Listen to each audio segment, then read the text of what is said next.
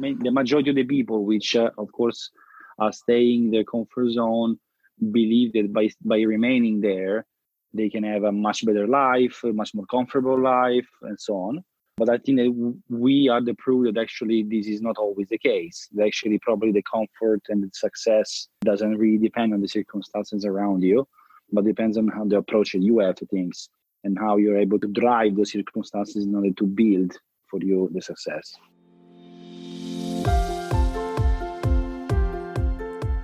Welcome to Unique Careers, Unique Lives. This is a show, and I'm on a quest to find how people get unstuck and create unique careers, unique lives. Every week, I interview a guest to find their answer. Will you join me? Let's begin! In this episode, my guest is Marco Paleologo Oriundi.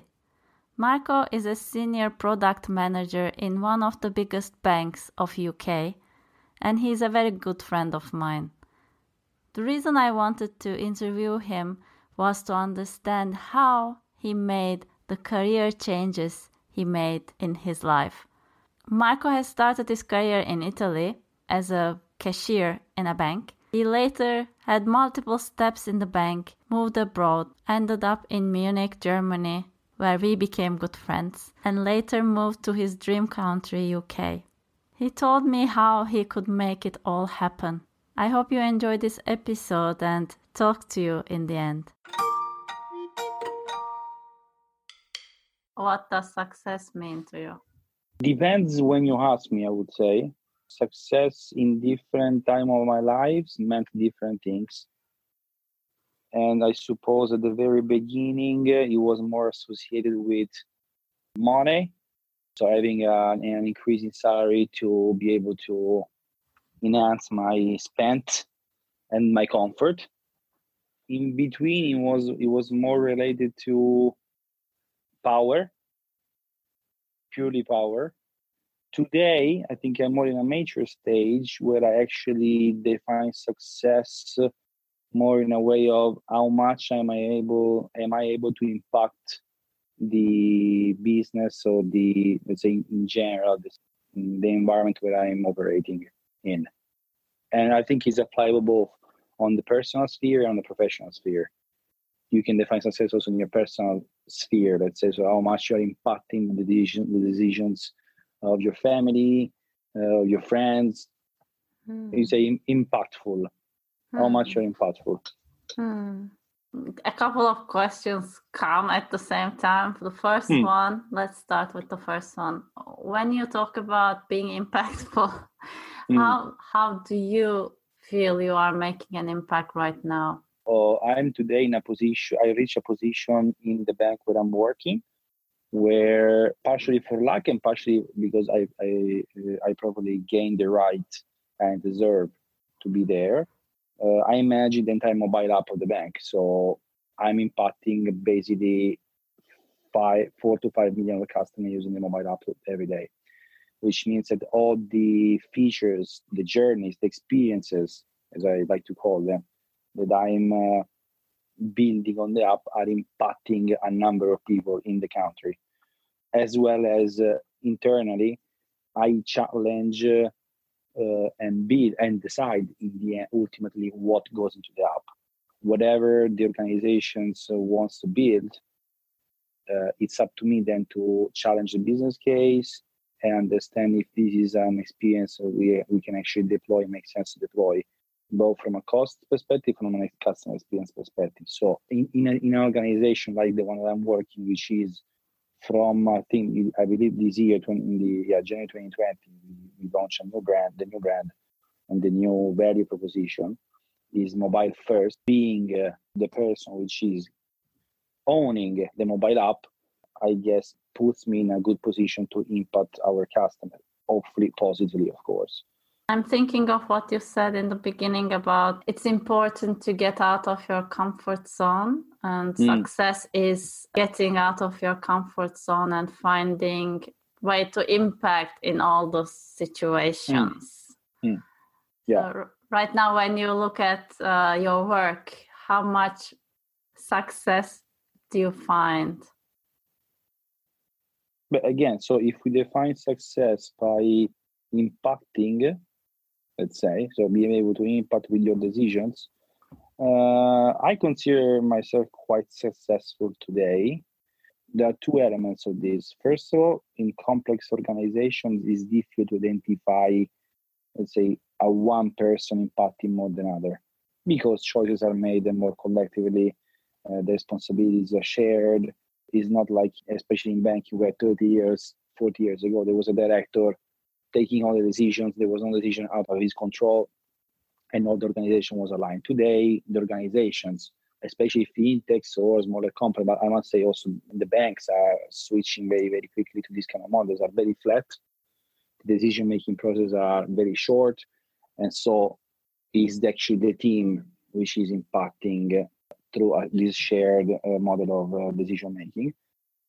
And this is one part. So this is organizational, which is making it difficult for an individual to really be the one impacting on his own. Second, I believe in teamwork. I believe that my impact is more in giving all the support and sharing my knowledge with the people that then make the things happen. Being in managerial positions today, in my opinion, means not really centralizing all the decisions. And so then identifying yourself with that change that you have delivered, and so measuring your impact based on that change. But it's actually how much you're able to motivate your people, so the people really working then on the daily stuff, and how much you are in general there to serve those people in order for them to achieve their goals, through which then you will achieve your goals. Yeah, exactly. And look, I mean, one of the things that I first said to my team when I presented myself the first week, I said, look, consider myself as your first servant. So I'm here to serve you. I'm not here to take decisions. So the way I feel I'm impacting today is how good you're able to serve and to motivate your people. Because in the end, this is how I interpreted the role of a manager, and so your impact, I guess. I was thinking about what you said. You said the position I'm in is an impactful position, and I came here maybe with a bit of luck, but also because I deserved. How did you deserve where you are right now? What did you do? Look, the short answer is continuously challenging yourself. This is partially linked to the comfort zone topic on which we opened. People challenging themselves and always trying to raise the bar is very difficult. They don't reach whatever success means to them. The way I believe I deserve where I am, which is something like I consider for my values and for my goals a success, can be different from somebody else, of course, is because I constantly pushed me and also my family, to be honest, out of the comfort zone. So never giving for given what I had in any particular moment in time in my career, and always trying to raise the bar to the next goal. This is what I think today I deserve from one side, and on the second aspect is how much you are able to work on yourself, on your personality traits, in order then to be able to reach those goals, whatever goals you have. What had the biggest impact on you changing your personality? I guess is the changing countries, changing companies, changing the people you're working with, changing flats. So changing in general had a huge impact on the way today I approach change and approach life. Made me a person much more flexible in adapting to different circumstances quite quickly. made me a much more open person in terms of accepting and valuing diversity, which today is probably also a buzzword, especially in the corporate world. Everybody's looking at diversity, but the reality is that people fear diversity.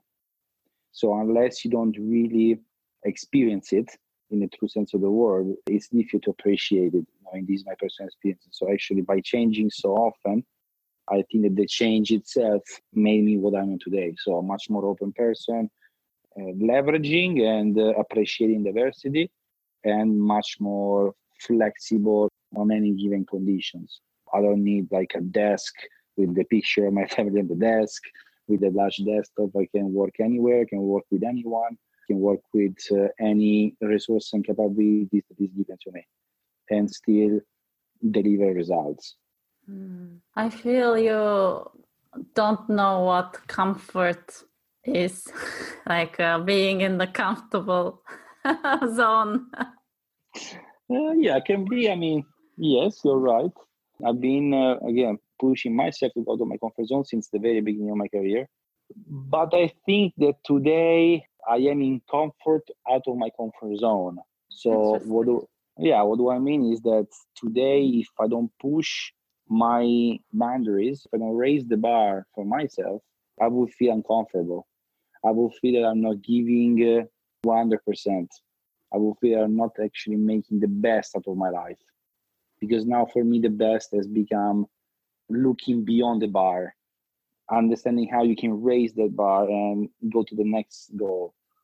And so it will make me really extremely uncomfortable not doing so. When did this all start? The raising the bar, pushing the boundaries, changing? So I think it's part of my DNA, to be honest. Also because of my family background. So I think that my dad is a bit like this. Coming to my experience when I was very young when I was in the Boy Scout. I have a long career in Boy Scouts since I was age 7. So I did all the path of Boy Scouts till 21. And then at 21, I decided to become a Boy Scout master, guiding and educating children for another 10 years. So I spent 20 years of my life in Scouts. And I must say that Boy Scouts is an amazing experience, which I suggest to anybody. And really, from a very, very early age, puts you out of the comfort zone. Because imagine when you're 7, anyway, he pushes you to spend one weekend out with your parents, sleeping outside in tents, cooking on fire. So he pushes your boundaries quite heavily, I would say. He pushes you to build interpersonal relations with people that you don't know. Believe me, for a child of 7 years old, it's not that easy because you're out of the family. It's very, very critical, actually. So then he pushes you physically when you are already at age 16 to walk for hundreds of kilometers in over a week, trying to adapt always to the circumstances that you find and try to leave the places in better shape than you actually found them. So it's also a very, very valuable principle. So I guess it started there, really pushing my limits physically and emotionally. And you went through all out my life. So then my first job in the bank was already the first challenge because I was coming from political science studies. And actually, I didn't even have a current account at that age. So why did you accept a job in the bank? I accepted in the bank. Basically, because I received quite a few pressures from my family to do so. To be honest, I also had no other opportunities in parallel. So I accepted initially with some constraints, of course, some concerns. And anyway, telling to myself that I could always leave if I wanted. It was good money. It was really at the cash desk, so it was a very easy job, just counting cash for the customers. And then, okay, I found my way, but I guess it was already a challenge accepting something of which I didn't know really anything. I think it was the first time that I entered into a branch because I didn't have money so far, so I didn't have the need to have a current account or a debit card. I knew really anything. So that was the first challenge. And then and so on and so on. I mean, so you entered to the bank without knowing what the job was about, and then what was your journey about challenging yourself and finding new adventures? The thing is that I always had the goal to have an international career. So I spent part of my younghood between, let's say, 12 and 17 abroad in Belgium. And probably is the best period of my life, I would say. And that big chapter of my life, which is, let's say, pre-university, is for sure one of the best periods. And so during those years, I grew up in an international military base. I grew up with people coming from all over the world. Americans, Turkish people, Greek, all the nations of NATO, Portuguese, Spanish. So it was really an amazing experience. And so I always had the dream to go back to abroad. So I came back to Italy and made my university in Italy, but I always wanted to go abroad. And this was one of the reasons why I actually decided to study international political science, because I had this desire. And so with this dream in the back of my mind, also when I was in the bank, already from when I was at the cash desk, actually, I was bothering the super executive people in the bank to go international, to go in the international network of the bank. I remember when I was still a cashier and I wrote an email to the head of retail of the bank asking for a 1-hour interview because I wanted to join the international network of the bank. You wrote to the head of retail as a cashier. Yeah, imagine. Let's say you worked, because actually he replied to me and gave me 1-hour interview. But with my branch manager, super mad because I wrote without telling him anything. So they waving him. But actually, I mean, in the end, the reality is that these people is ready to listen. So I went to the headquarters in Rome and I had this 1-hour interview, which then turned out in being anything, so 0 results. But based on that chat, first of all, I got promoted because I made a very good impression on the retail. So from being a cashier, he promoted me to be a small business relationship manager in another branch, because he valued my boldness. my boldness, exactly. Not only that the head of retail made me a relationship manager, but he also put me in the talent pool of Banca di Roma, which was the bank I was working with. And once Banca di Roma has been bought for UniCredit, all the talents have been given priority to select positions in the new headquarters. So the reality is that thanks to my boldness to writing together with the student, I was not sent directly abroad, but thanks to him, I was pulling a talent group, which gave me the possibility to go to Bologna for 3 years, get out of the branch, which is what I wanted. I really hated the work in the branch. I had my first experience in headquarters in the planning and control function. And then thanks to this experience, I was then selected to go abroad because they were looking for a profile, analytical profile, ready to travel. It was really a perfect match with the profile that I had so far. Connecting the dots today actually was a good move. It just started with an email. It's incredible. It just started with an email. Yeah, it's incredible. Yeah, you're right. Through all my career, I had this push to go internationally, which continued when I was in Bologna. So in Bologna, I spent 3 amazing years again. It was like a military academy. We were working like 20 hours a day at least, minimum. Yeah. But again, thanks to this, then I built a very solid profile, and then I was chosen. Actually, they called me to go abroad.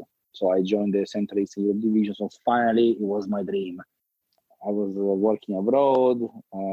I stayed there for basically 6 years. And I must say that one of the crucial moments there was, I mean, if I look back, is how much scared I was in realizing my dream. So between Bologna and Vienna, joining the Central Eastern Europe division, I was finally realizing my dream, right? So I have been called and selected to join this team of, say, internal consultants. But believe me, when I received the offer, till when I accepted the offer, actually even beyond, because I made a mess. There is by accepting the offer, but also telling to my manager that I was staying. So I got really confused because I was super scared to realize my dream. So I finally had my dream in front of me, and even though I was very scared because I felt that I was pushing my comfort zone very far, maybe too far, because in Bologna I built a very nice environment. I have my two best friends, which they are still my best friends, which were colleagues working with me. I had a nice flat paid from the bank. I had my girlfriend in Rome at that time, and so Bologna was quite close. It allowed me to travel in the weekends. I was having a lot of fun with my friends, so we were really going out basically every day, every night after work. It was really, really not tough and nice. And so, even though I had the dream in front of me, I was extremely scared, and this made me really confused and not being able to manage the situation. So this is why for a couple of weeks, I basically had my feet both sides, because I accepted the offer, but I also told to my manager that I was staying in Bologna because I was really unsure.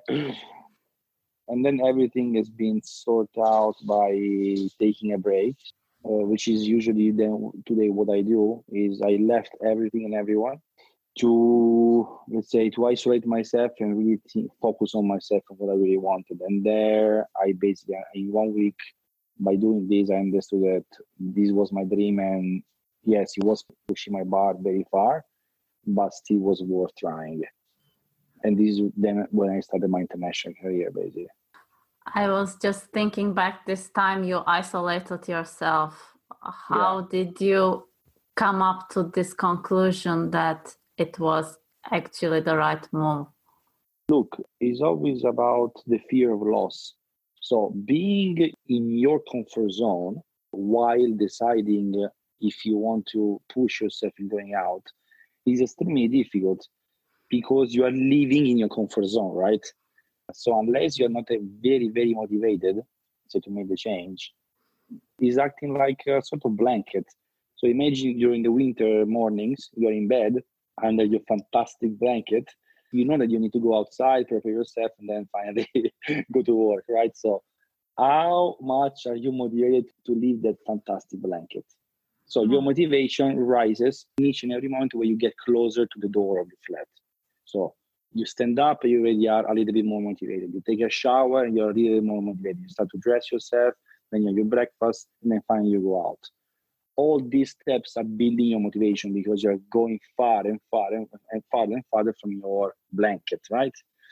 And so the same was in that occasion. So being in Bologna, going out every night with my colleagues and friends, living that amazing situation was obviously creating a lot of noise in my head, right? So when I actually decided to leave everything and go 1 week in the mountains, far from everything, far from my comfort zone, it was my first step. It was the shower.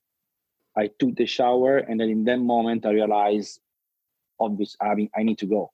It's obviously a challenge, but it's what I actually wanted. Is why I wrote that famous email 5 years before. And so it would be really difficult to take this opportunity. So my friends will still be there.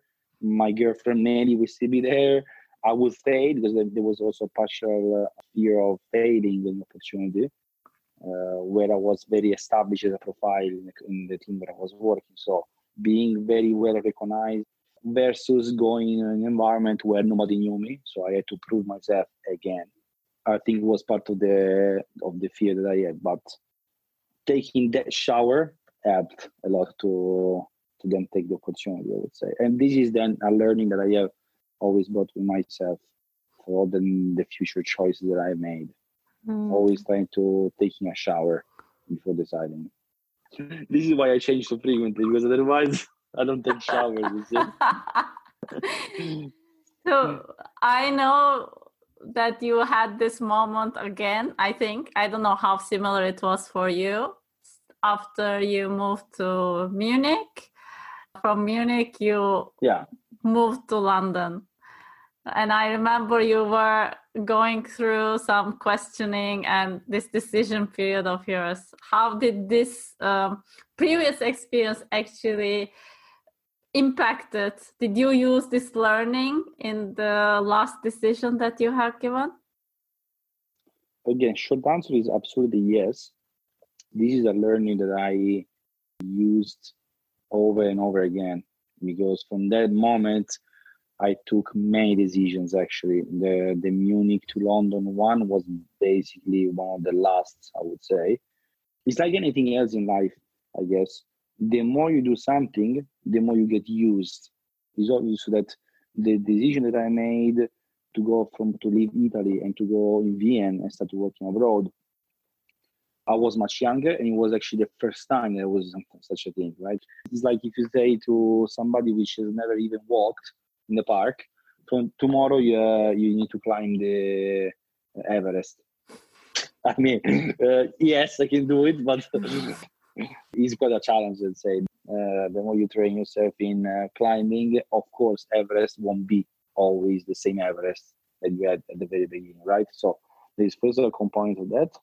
But yes, to answer to your question, I usually isolate myself when I face critical moments, critical decisions, to understand if this is something that I really want, or is just a temporary, capriccio in Italian. So wish, a temporary wish, which doesn't have any, let's say, solid base behind. And third, with age, you become more rational. That isolation is partially to listen to yourself, to your inner voice, but also allowing you to be more cold and more rational in your analysis. I really list the pros and cons of the decisions that I need to take in order then to facilitate the decision-making process, which if you stay in your normal life is very difficult because it's easier to find time to focus and to have a rational approach to the decision making. So I find way better to isolate yourself and take decisions. While you were talking, I thought that actually I think the decision was already given before you have taken the time to think about it. Like acting to go towards it, you had an internal decision that you wanted it, but then the reality hit you, and then the fear starts to creep in. Then you start to rationalize, and it's kind of find ways why this fear can actually be right, although you know that you want to do it. It's I think kind of takes you a bit back. yeah. Actually, I think you're right. There is always a reason why you do things, right? For example, if you take any decision, so in career or any change don't happen just because somebody make that happen for you, right? In general, change are happening because you're triggering the change somehow. Except this virus. Right now, I hope we don't trigger it. And I'm not even sure. We can talk about conspiracy theories, but let's say normal professional change or life changes, let's say, don't just happen. So you need to trigger something to make that happen, which is an interview, which is just any form of showing your interest for something different. A talk with somebody, just really, it can be really anything. I mean, and in my life, I went through different triggers. I use different triggers to change. I guess it's because there is something inside of you which is pushing you to change. And then when finally that change becomes concrete and is in front of your face, then is the moment in which the fear of loss kicks in and blocks you basically. This is why I find very beneficial to isolate myself and try to reconnect to that initial voice which actually push you to make the change. This is the reality. Yeah, I think when you are with the people, then the fear of loss is more fed because people are there who you will be losing, and they remind themselves. Whereas when you isolate yourself, then you have in your heart whatever you have, and you can remember what was it. Plus, this is connecting probably to the first thing we were saying, is the reality is that the majority of people is adverse to change. Okay, and change provokes in anyone, in both people adverse to change and in people which are advocating the change. Still, change is creating fear, right? So it's obvious that even when you want to change, you are surrounded by people which are adverse to change. And this has obviously an impact on your decision-making process, because if you are with people which are actually trying to show you what you are losing, trying to, let's say, create impediments in order for you to embrace the change is much more difficult. It's like trying to fly, putting, let's say, weights on your ankles, right? I mean, it's much more difficult, let's say, to jump. So you need to get rid of the weights in order then for you to be able to at least try to jump. One of the challenges I face in changing has been how to manage all the people around you, trying to keep you on the ground and not supporting you to jump. Is one of the biggest challenges, I think. Yeah. How did you navigate this challenge, except from going away in the end for a week? I guess is trying to have a rational approach. There is always a value in what people tell you. And it's true that what usually the people around you is telling has some sort of truth. And they also bring you a very good point, because the other risk that you face when you challenge is also overestimating the opportunity. Because when you dream about something, it's very difficult also to be objective about what is actually being offered to you in terms of change, right? If I take a look in my case, when I accepted London, to be honest, it was not really a great opportunity. Nor from a career perspective, nor from a financial perspective. I was going to basically gain exactly the same as in Germany, but facing many other challenges. But I reckon there was an element of dream coming through. Luckily, he ended up good for me, but I mean, there is a risk that you're taking, right? When you make a change, you take a risk. So if you overestimate the dream and the opportunity, you need to be very cautious about. And so it comes back again to analyzing. And so people around you are able to, through their, even though they're negative, maybe too often, but through their negativity, they can actually mitigate the risk factor of overestimating your dream. So how do you manage is trying to compile the picture, taking into considerations both forces. So your risk overestimating because it's just a dream, and the negative force coming from the people around you, which is telling you just to stay because there isn't just an opportunity. By combining those two forces, we are trying to be analytic as much as possible. This is how you manage. I see. I felt you're saying when you are thinking of yourself, keep the emotional part and remember the fire in your heart. When you listen to other people, notice the logical part and take the logical part of their arguments and make a decision based on that rather than feeling sad what the other people are trying to impose on you. That's a good way to say it. I mean, this is what you said. You say it in a much better way, to be honest. But yes, this is exactly true. Even though, as I said, you need to be able to be as objective as possible also with yourself. Okay. Because again, there is a very, very emotional element. So you need to trigger from one side and remember why you have started the change, when the change actually finally happens. But also you need to be able to assess properly and objectively the change before actually embracing it.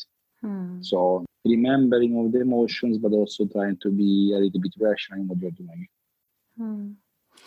I want to finish by asking you to give a nice message to people who are dreaming. Well, you are a dreamer yourself, but at the same time a logical man, analytical man. So tell me, how would you give a nice message that combines both? More than being a dreamer is own your life. I'm a product manager. I've been always a product manager. And I guess one of my strengths is the strong sense of ownership that I have for the product, for the services. And life, in the end, is a product. It's your product, right? So if you see life like this, then I really encourage people to own it. Because by owning, as a consequence, there is a number of things that will happen. You will feel more in control of your life, and you will be able to think big. Think about your goals and think about possible ways on how to achieve them instead of thinking about constraints that are in front of you. Because this is the way a senior product manager approaches products today, right? So when you are you want to deliver a feature on the mobile app. You think about the target goal, and you don't have to think about, okay, but there is this problem, there is this problem. You think about the different and multiple ways on how you can achieve that goal. And the same with your life. So think big, think about what is you want to achieve in your life, and then walk it back and understand how you can get there with a strong sense of ownership, because in the end, it's you making things happen for, say, 80% of the times. Fantastic. Great ending. And this left me the question, what is in the project pipeline for you?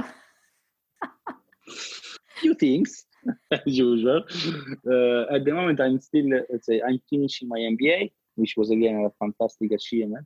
Another comfort zone breaker. Exactly. Another comfort zone breaker, which now became actually my comfort zone. I think, look, the next thing is being able and be conscious that there will be one. I'm sure there is something else. Then it doesn't really matter if you know now what it is, but being ready and sure there is something else around the corner. It can be a different country, it can be a different job, it can be another master in something, or collaborating with a friend on a venture, on a new venture idea. It can be really anything, but having that mindset of being open to just anything is, let's say, my next thing. Great. So you will keep on pushing yourself out of the comfort zone. Always. And this recording will remind you that you said it, so you will remember it all the time. Absolutely, yes. Thank you very much for taking the time. Thanks very much for your time. I hope you enjoyed this episode. I had lots of laughs, especially the idea of taking showers before deciding. If you would like to get in touch with Marco or read more about my takeaways from this episode, you can visit the website of this podcast, which is interestingly the same domain name as the podcast, uniquecareersuniquelives.com. It is uniquecareersuniquelives.com. I'm wishing you all the courage, clarity, and the space you need to assess all the information that life gives you so you can make wonderful changes in your life. Sending you lots of love, take care, and talk to you in the next episode.